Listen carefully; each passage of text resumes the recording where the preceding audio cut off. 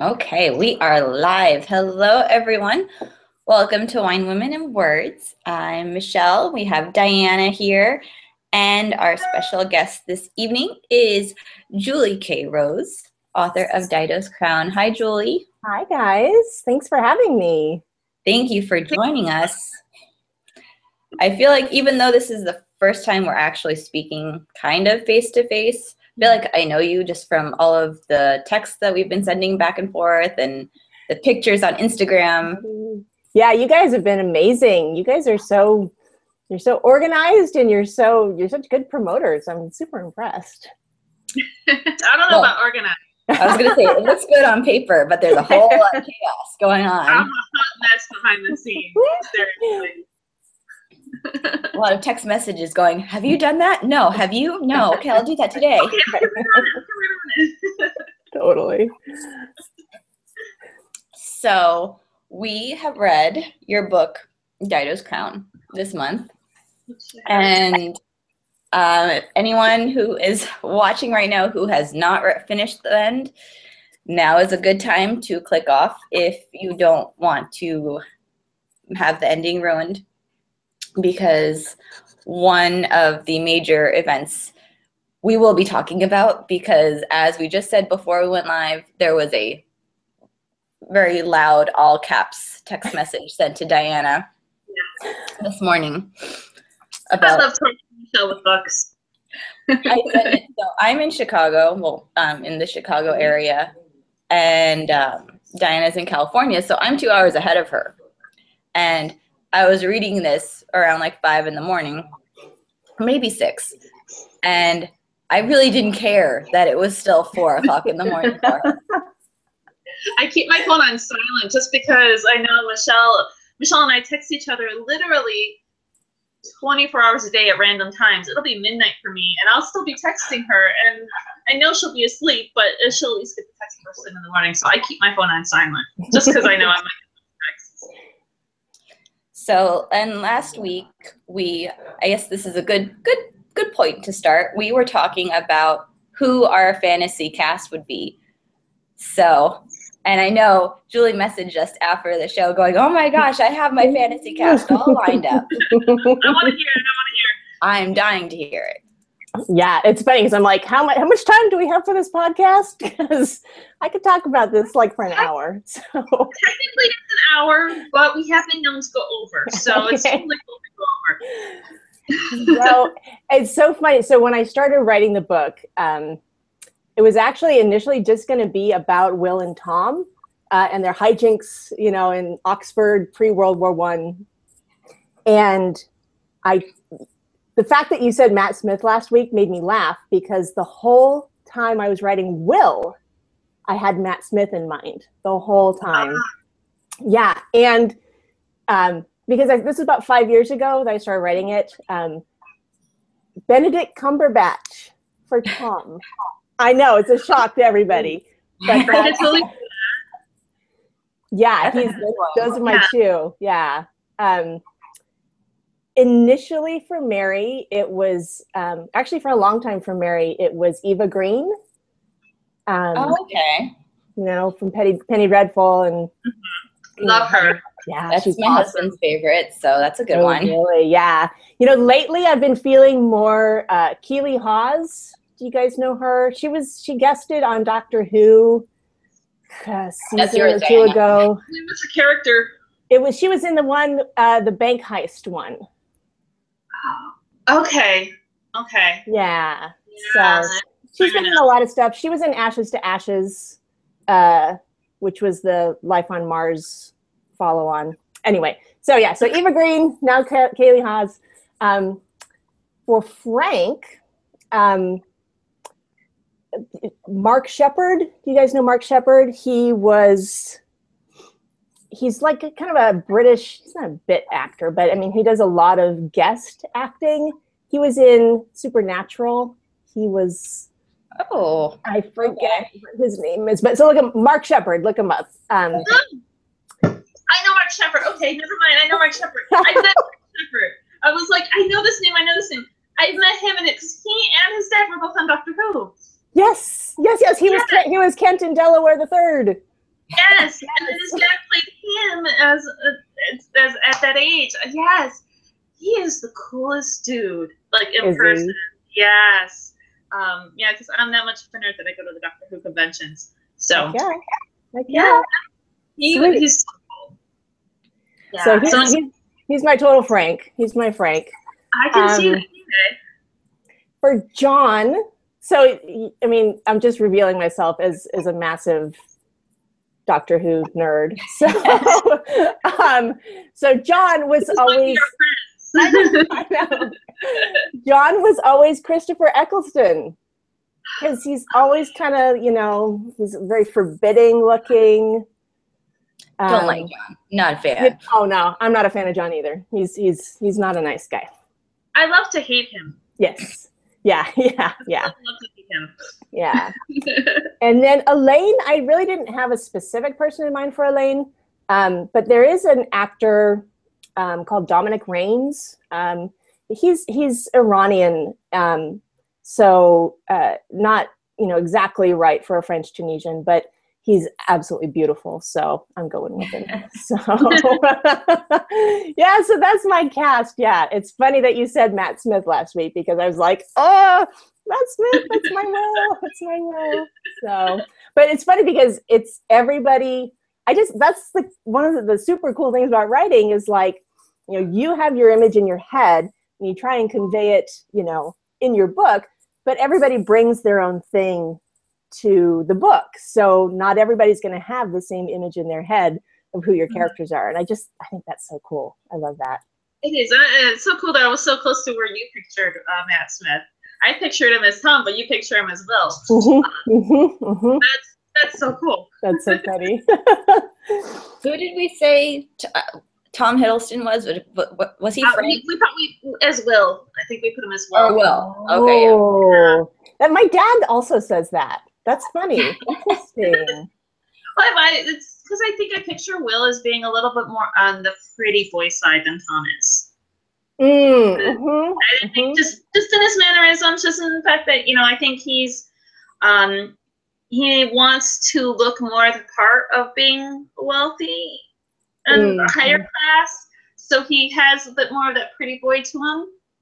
So that's why I think Tom Hiddleston, in my mind, I have Tom as more of the pretty boy, just because that's where he comes from, and Will mainly because of the scene of Will and Frank and Mary's dad in the war. That's why I picture Will more rugged and not clean shaven. Yeah. Oh, interesting. I love it. I love this. So we have a whole list of questions. I told you that there would be a lot of questions. Great. Bring them on. But I mean, we were kind of restrained. I think we only had 13 this time around, when usually it's about 20 or more. So nice. So Diana, do you want to start, or because I'm actually working off of my list pre your comments, so your comments will be a surprise for me too. My first main question. So I think I've mentioned this before in previous episodes. After I first read the book, I did a mad Google search to see if Mary was actually real. I came up with a lot of grandmas, which I think Mary could be somebody's unsuspecting grandma right now, just totally like really chill. And then when the kids are a little older, she's like, so one time during the war. And the kids are like, what? Grandma, you're a badass. Right, exactly. So, what was your inspiration for Mary? Who was the real life inspiration for her? There wasn't one, actually. Mary just came into my head. She just wandered in. There was no. What's that? Very Mary of her. She just wandered in. Really? Jeez. So, elbow her way in and just take up residence. Yeah. So yeah, there was no historical figure that I was basing her off of, or frankly any kind of true historical activity that happened. It all just came out of my head. But I have to say though that Nora Charles from The Thin Man, and just Katharine Hepburn in general, so just kind of strong, sassy, but complicated women, from the 30s and 40s. That's where she came from. So I'm very flattered that you thought she was based on a real person. Well, I thought it might have been huge. Like something like with the Nightingale, where even though those characters were fictional, they had an inspiration of somebody, of the actual Nightingale. Right. So it's like, well, maybe, just maybe. Yeah, no. Well, she felt real. She felt real. Like she felt like not that I would react in the same way. I would probably curl up into a ball if I got kidnapped by right. a German spy. But the sarcasm was real. Yeah. You're related to the sarcasm. Oh, yes. And that's one of those things where it's like, Michelle, I know, loves a good sarcastic character. The more sarcastic they are, the better. Nice. And so when I was reading this, I was like, okay, you've got to read this book. This has got to be one of our picks because you're just going to love Mary. And was I right, Michelle? Did you love Mary? I did love Mary. I think Will and Frank turned out to be my favorites, though. Frank, I did not like Frank when he and Mary first had their moment. I was not happy with that. Yeah, I got a text about that one, too. This is not authorized, so. But Frank really grew on me, and Will, I always liked him from the beginning. Yeah. But there were a lot of love triangles, I feel like, in the book. Like there was like Will and Tom. I mean, obviously I feel like that was more of like a brotherhood and like a true friendship between them. But Will loved Tom. Will loved John, who probably would have loved Will back if it had been socially acceptable for him to do that. Mary loved Tom, but she got tired of waiting. Abby probably loved Tom too a little bit. Like, did you know that they were going to be so dramatic? No. No, I didn't. I always knew that Will, was going to be gay. I always knew that there was going to be some tension with him and John. And I always knew there was going to be something with Mary and Tom. But all the other kind of, they just got real dramatic on me. And I don't, it certainly wasn't planned. That's just what they told me. So.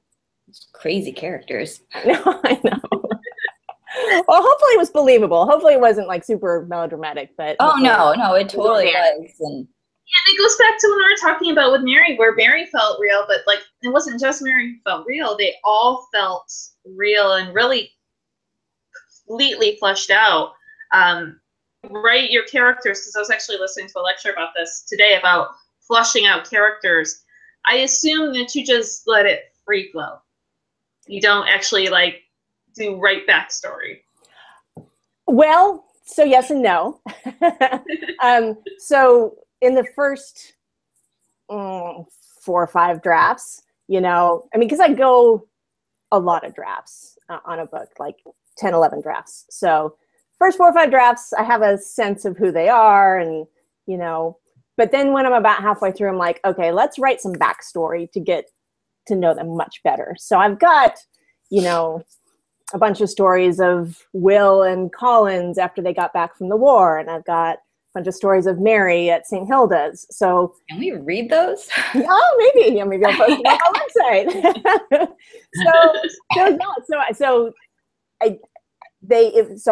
I didn't have a plan for them when I started. They evolved over the course of a few drafts. And then I had to stop and go, okay, now who are they really? Write the backstory. And then I finished, the next few drafts from there. So, but they just tell me who they are, rather than me trying to impose something on them. And that sounds really kind of woo-woo, but that's just how I do it. Well, it works. It's a system that works. Oh, sorry. I just wanted to say as a disclaimer over here, I'm not chugging wine to chug wine. my throat is starting to hurt and it's really scratchy. And Sure. We all know you, Michelle. And I don't want to sound like a scary man, so I'm trying to keep drinking too. I'm really doing a favor to you guys. Right. Okay. Yeah, thank you.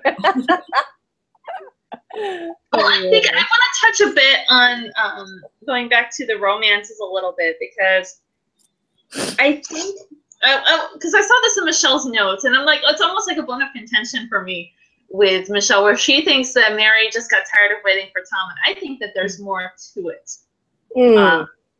I think Mary just got, not just tired of waiting, but I think she got pissed off, and I think almost in effect wanted to get back to Tom, and especially because if I remember correctly, Tom was the one who told Mary about her father's death.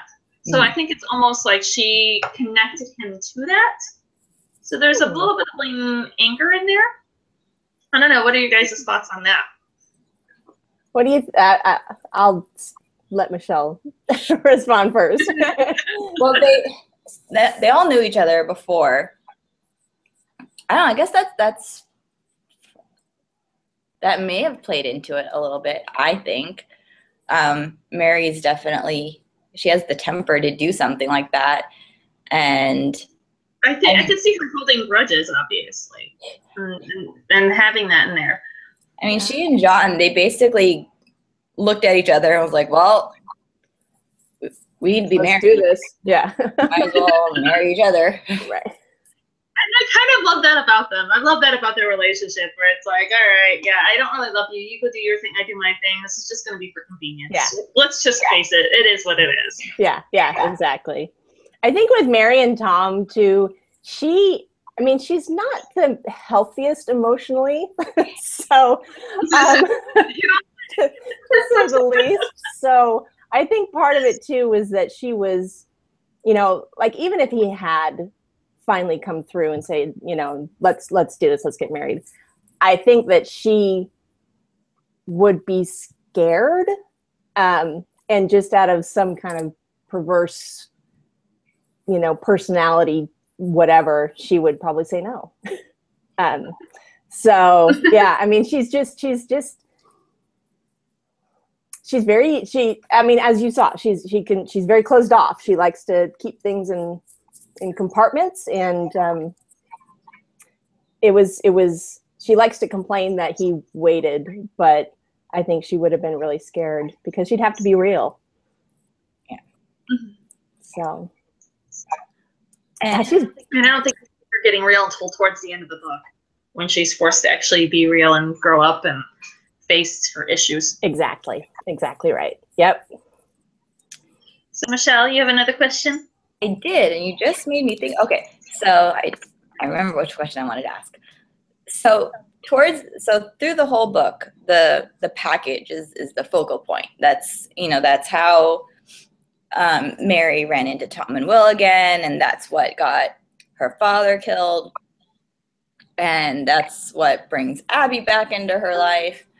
But I feel like by the end of the book, and this is just kind of what I got out of it, the package was kind of just like a side effect. Like the focus of the story really was how they transformed through the entire experience, and the package was just the catalyst for all of it. Yeah. Actually, that's exactly what I was hoping for. So I didn't start out wanting to write like a thriller.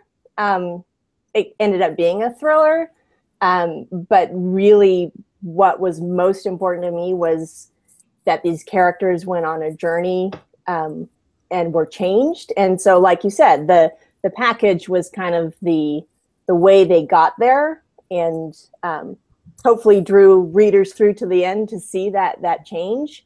But yeah, the package is important, obviously, because it's a plot point, and it says something bigger about the intelligence community and things like that. But ultimately, yeah, the character journeys is what I hope people are left with. Yay. Yay. I get really excited when I pick up on things that the author intended. I have a moment. You're like, yes.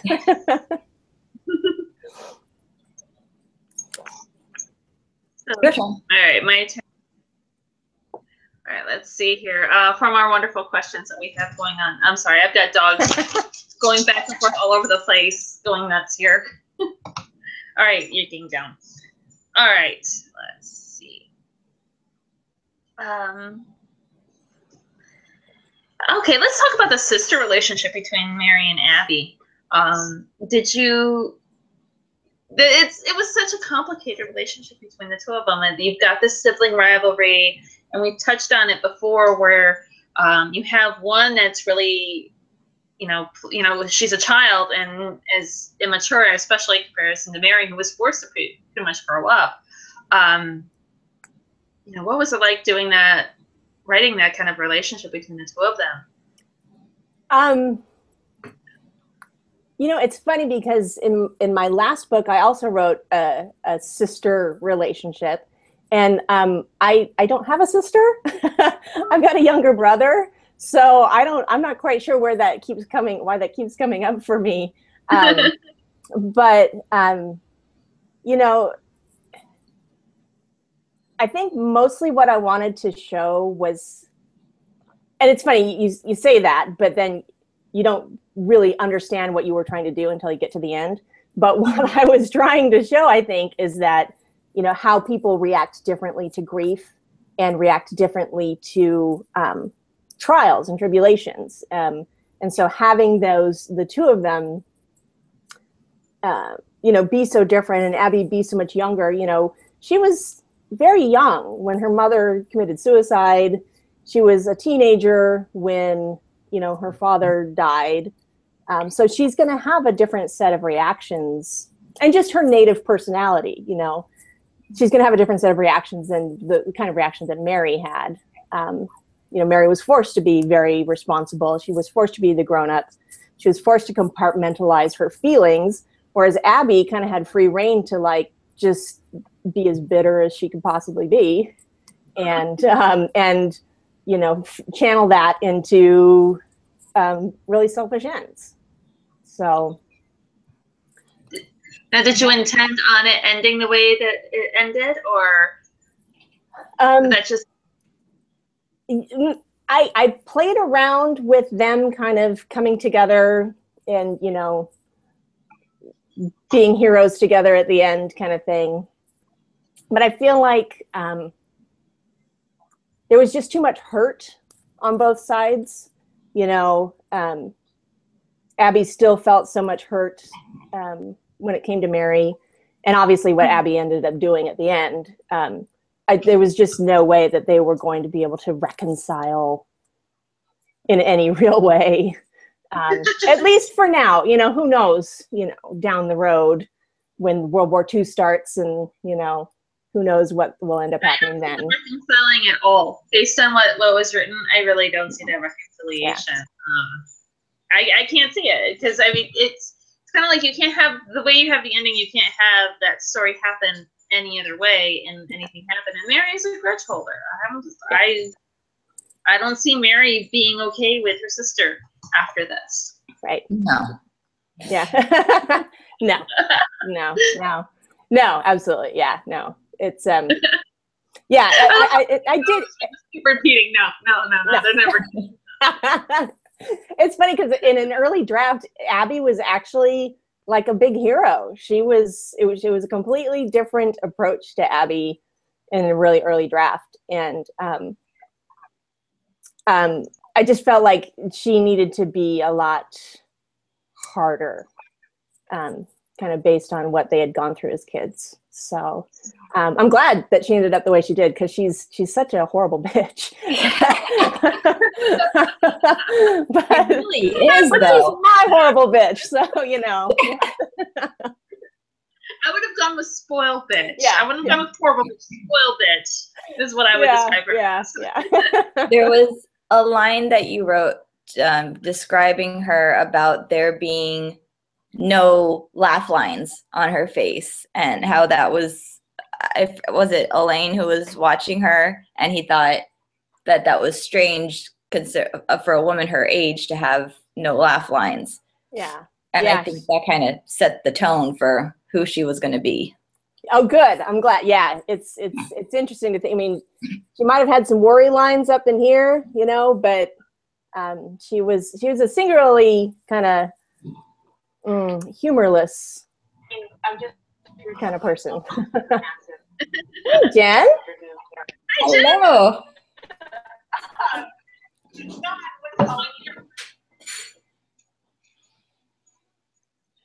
Jen, can you hear us? Oh, maybe not. Oh, well, we'll keep going in case she has technical difficulties, because we are no strangers to those. I say how much I love. Now is it Elaine? How do we pronounce his name? It's Alain in French, but you can call him Elaine. Yeah, Alain. Okay. I adore him. To me, he seems so much like Rick. You know, this is a point where I have to say that I have never seen Casablanca. Oh my God. I know. Well, for someone who has never seen Casablanca, you really nailed it. Yeah, I've never, maybe I did when I was like super, super young, but I don't think I've ever seen it. Okay, I think your homework is to go at least before Boca de Oro. Yeah. To go and watch Casablanca, because then you'll see why I described this book as being like Casablanca meets Indiana Jones, which when I saw the fact about how much you saw Indiana Jones, I was like, oh, that explains so much. Clear now. But like with Alain, it was just like he seemed like Rick because he's got all those connections, and Rick in the story, he's in Casablanca, he's got just a ton of connections. He's the one who makes things move and shake. But then there's that false through that isn't meant to be, which, you know, isn't for him. It's with Tom and Mary. Right.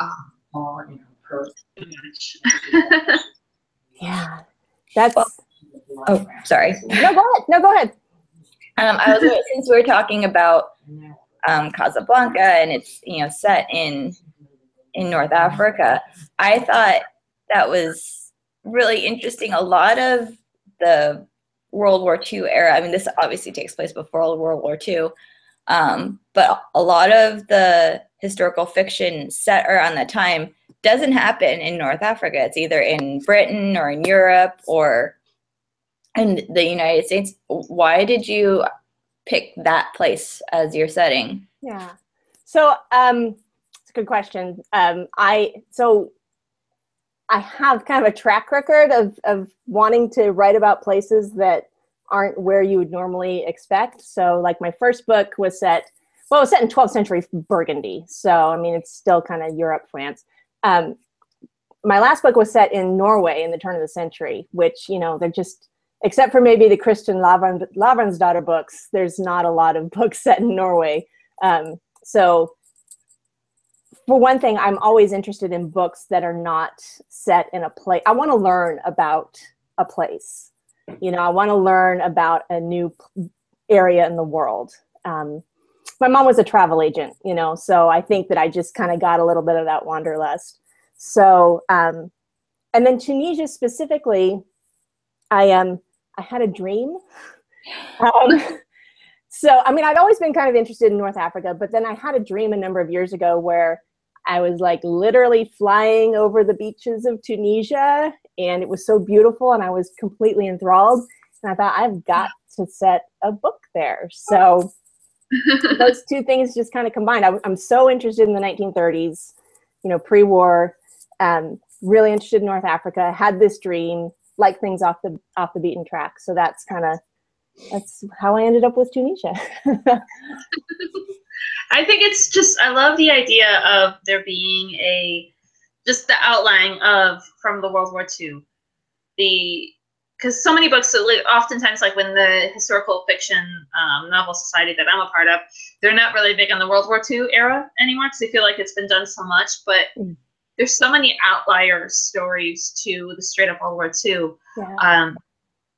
So, I mean, was that one of the aspects? Because, I mean, you could have totally done a World War II story with this in North Africa. Yeah. Oh, yeah, because it was such a big theater of war there. You know, I've always also been interested in like origin stories and the story behind the story. So, and I've always been, from the time I was very small, I've loved the 1930s. So kind of those things combined is kind of what led me to write about that era. And 1935 is so timely for us now. The rise of fascism in Europe, the rise of fascism in the UK. I mean, Oswald Mosley and his black shirts, they play a part in this book, and it's sadly very timely for us right now. So, because I think that's one of the reasons why I love the 1920s and 30s is because there's a lot of electricity in the air, because you have this whole free love time, almost free love time in the 1920s, where everybody's just going out and having fun. But there's electricity in the air because World War I just happened, and you're just getting on the verge of World War II happening. Right. Yeah. It's interesting. You know, the 30s were really, you know, especially 35, because you're coming out of the Depression. Globally, we're coming out of the Depression. You know, the rise of Hitler, the rise of fascism in Europe, you know, changes in fashion, changes in movies and music. It's just a really fascinating time. It's just interesting to see how it sets the stage for what comes, you know, in World War II. And even as a reader, you know, you're looking at the years and you know what's coming. It almost acts as like its own added tension. Like, well, it's not going to get better. It's like, give it a couple of years. You might have maybe a year or two of peace and quiet, Mary and Frank will probably get called back into the thick of things. Yeah. And Mary's going to tag right along behind them because she's not going to want to miss out. Probably so, yeah. Yeah. And Abby maybe not Abby. She do. Yeah. I totally see Will and Alain being part of the resistance in France. That's, I mean, to me, that's like a given that they'll totally be a part of that. But I love that Alain went to Paris to be with Will. I love that. Yes. I kind of expected the two of them to get together. Yeah. I was kind of expecting that one. Yeah. Maybe if the book went on, or if there were ever a sequel, then maybe. Yeah. I mean, they both lost their families, and they both are kind of outcasts, and they seem to understand each other. So, hopefully that's a good match. Well, I want to talk a little bit about your descriptions, the way that you're able to describe things. I don't know, Michelle, do you have a caption set aside already? I don't. But okay, while you're looking, were you able to actually visit any of the places that you described, or was it all research-based? It was all research-based. Wow. As much as I wanted to go, Tunisia's kind of on a no travel list for Americans.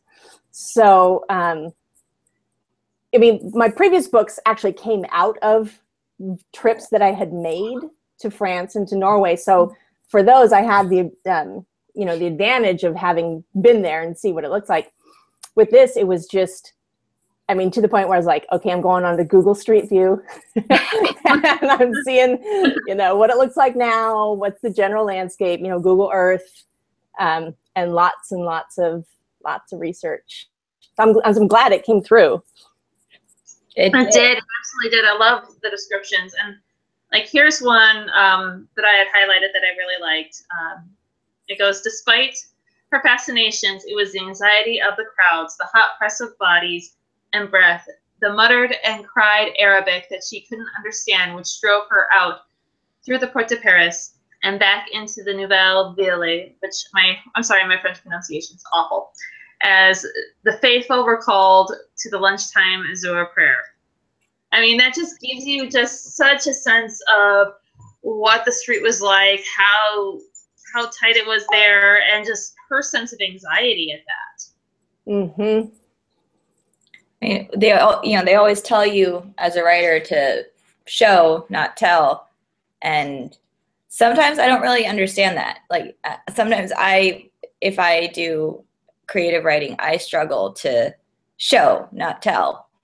So to see that actually happen, to read a writer who is showing us instead of telling us, that's really, really interesting for me.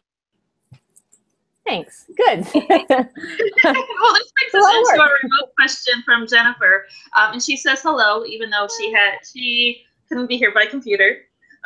She wants to know, and her question is, she wants you to talk about the writing process. Do you work from an outline? Do you write as you go along? And how long did it take for you to write the story? Okay. So my process has changed a little bit.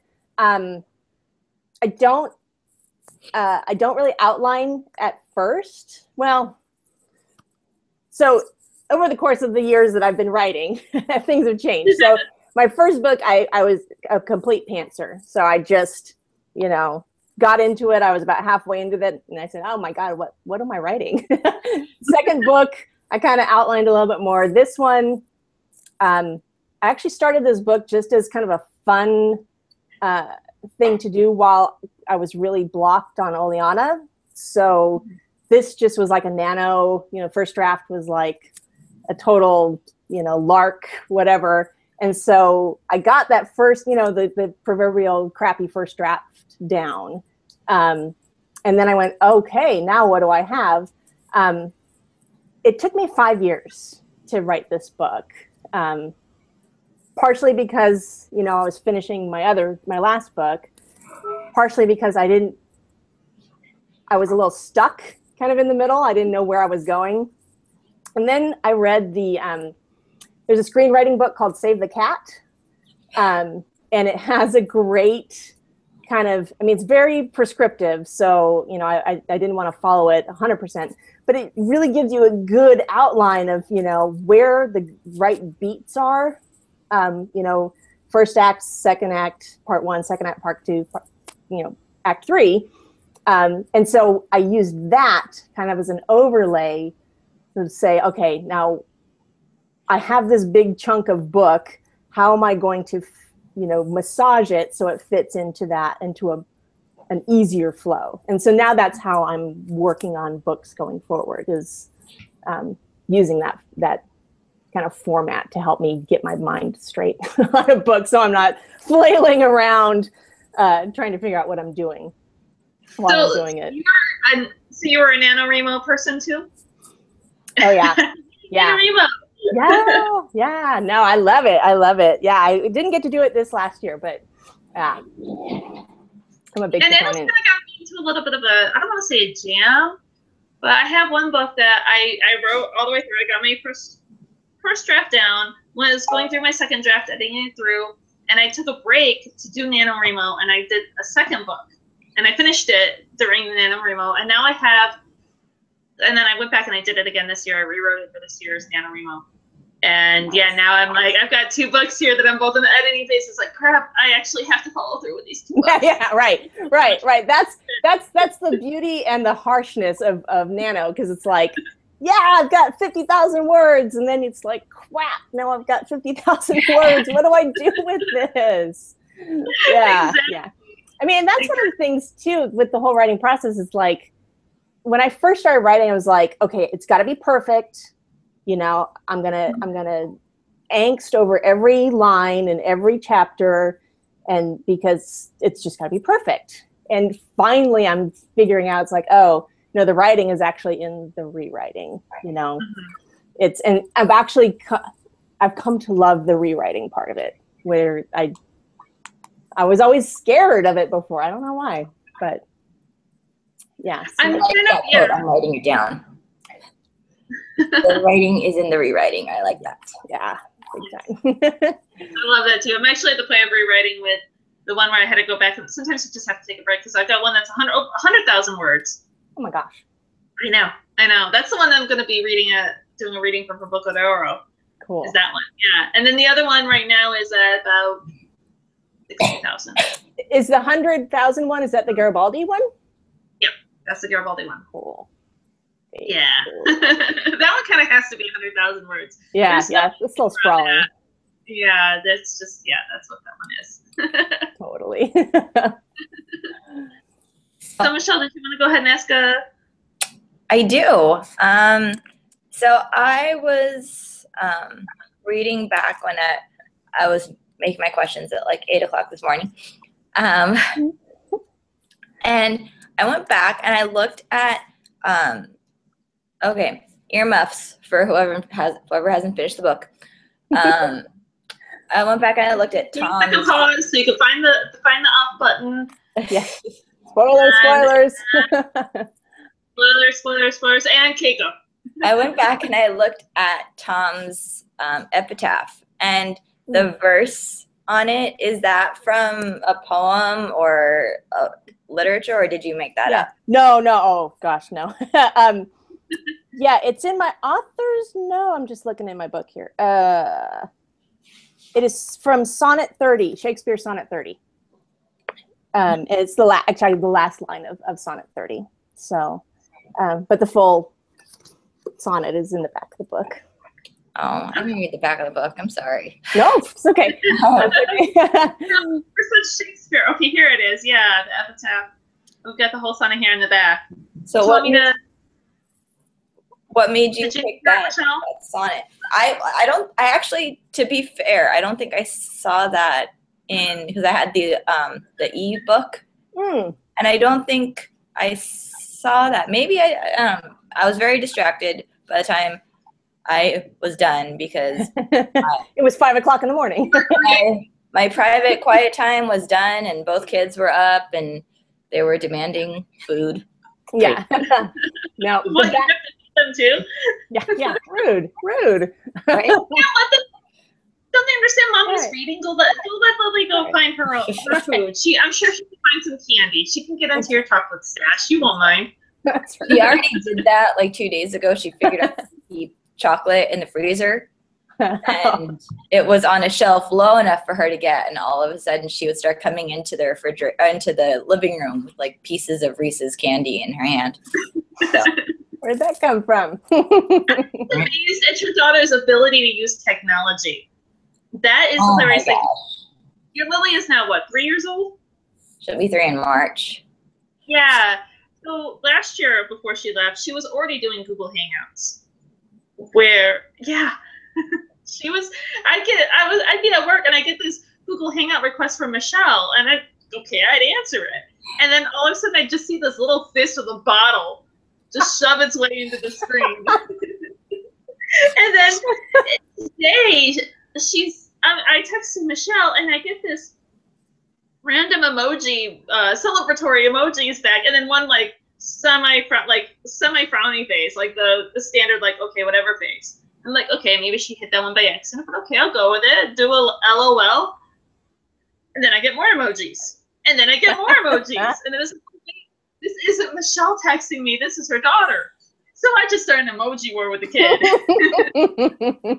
Yes, she will take over the world one day because this kid knows how to unlock my phone, and I don't even know how she figured out the passcode. She doesn't know numbers yet, and she's crazy. I mean that in the best way possible. Right. With love in my heart. So yeah, is that how you discovered she was using your phone? Was that because I just started texting our farm animals because I figured if we're going to have an emoji war, might as well make it educational. Well, all of a sudden she knows how to, she picks up my phone and she knows how to swipe sideways to get the camera. So my camera roll is filled with like blurry pictures of the dog and her brother. So I didn't really say anything when I saw her with my phone. I just figured she was taking pictures. And all of a sudden she goes, "Mommy, a cow, a monkey, a pig." I'm like, "Pig." Okay. And then, for you iPhone users, you go into your history of emojis, the ones that you use frequently, and they're all messed up. It's like backpack, shoe, wine glass. Okay, you've been doing something you should not be doing. She's got great taste. I have to give her that. Right. But yeah, so I couldn't Hilarious. read to the end on the ebook, so I probably missed over the sonnet. But No worries. why And I love that did you choose that? What's that? Why did you choose that sonnet for Tom? I wanted to find a verse that was hopeful. I mean, weird. That's kind of weird, but you know that that it, you know, was hard, but it was okay. Yeah, I just felt like he needed to have a hopeful and sweet send off. So that's where that came from. Well, just now as we're talking about it, I kind of feel like he was the one that was kind of holding the group together, and his death kind of taught them how to lean on each other instead of all collapsing in on him. Yeah. Yeah. He was the wash of the group. He was what? The wash. Yeah. Yeah. Wash of the group. Yeah. Yeah. Yeah. Yeah. It's right. Right. Yeah. I mean, he was the most healthy emotionally. I mean, of all of them. I mean, I guess it's not saying much, but yeah. So like, you know, he had, you know, his journey was cut short, but he had, you know, he had a good journey, and he was a whole person, whereas the rest of them are a little, they need some help, they need some work. So yeah. And you know, it was high stakes. Somebody, you know, somebody was gonna die. Somebody was gonna die. I was kind of banking on it being Elaine, just putting it out there. He was like kind of like the fringe character that you could afford to lose. Yeah. I was not ready for Tom.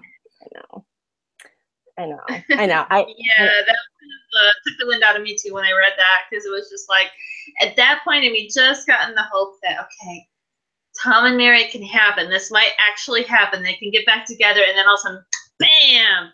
Nope, not gonna happen. Well, at first, you know, that whole scene right after when Abby shoots him, you don't know what's happening at first. And in my mind, I'm like, oh my God, did she shoot Mary? Like, and you know, the reader in me is like, oh no, but the writer in me is like, awesome. Yeah, no, that was, it's like I said before we came on, you know, I have never like cried while writing ever until I wrote that scene, and I bawled my eyes out the whole time I wrote that scene. It was a hard day. It was hard. I did not enjoy killing him. Well, I cried while I was reading it, so I'm like, good. So that's the point. Yeah. There's a phrase that I love: "No tears for the author, no tears for the reader." If the author doesn't cry, the reader isn't going to feel it. Yeah. And that's something that I always like to keep in mind. If I don't get teary-eyed with what I'm writing, then how is anybody else going to get an emotion with it?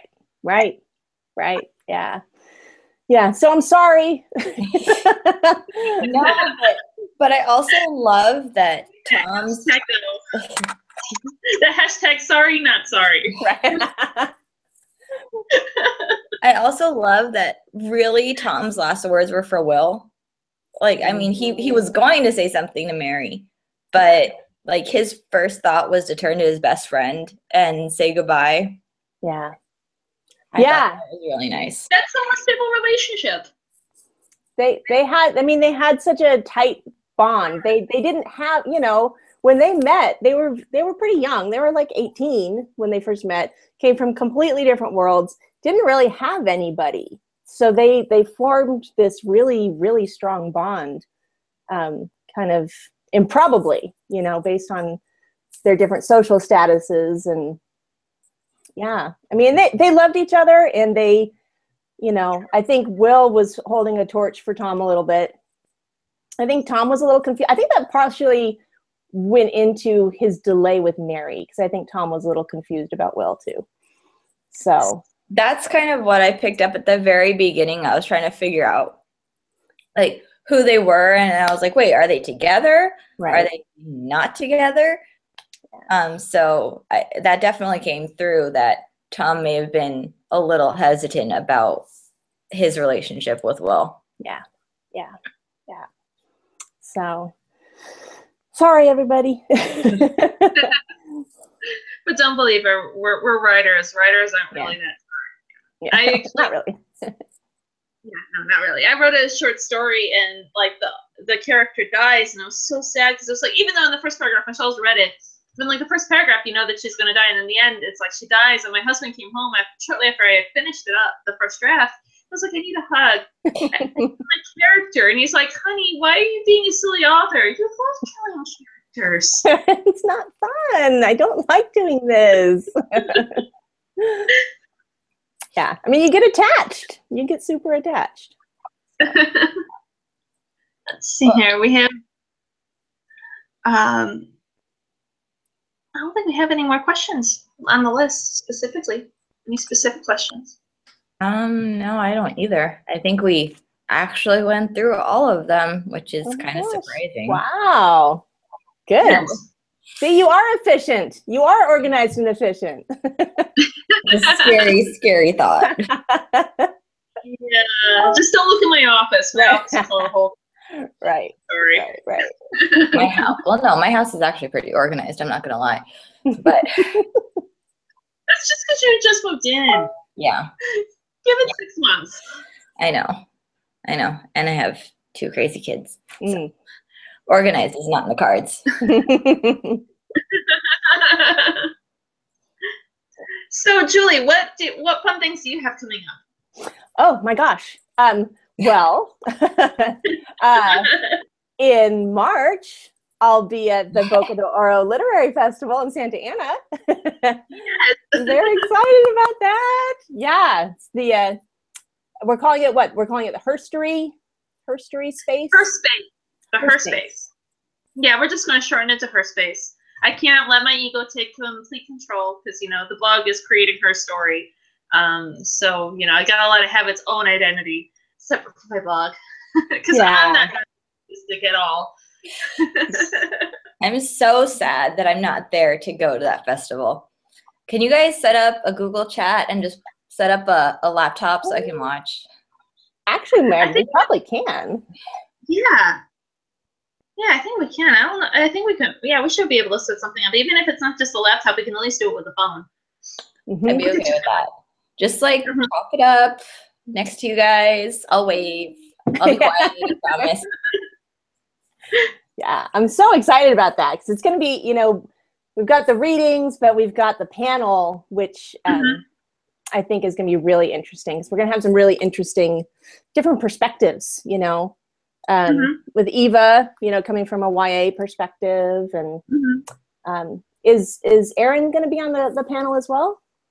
Yes, Erin's going to be on the panel as well. So yeah, so I love the way we ended up being set up where we have the first hour is just going to be you got everybody just doing readings from their books, kind of just doing a straight up, you know, just loving the art of literature and writing and sharing what we've written, and then yeah, the second half it's kind of shaping up to be a woman's history and perspective through the years from past to present, because we've got yours from like the 1930s and 40s.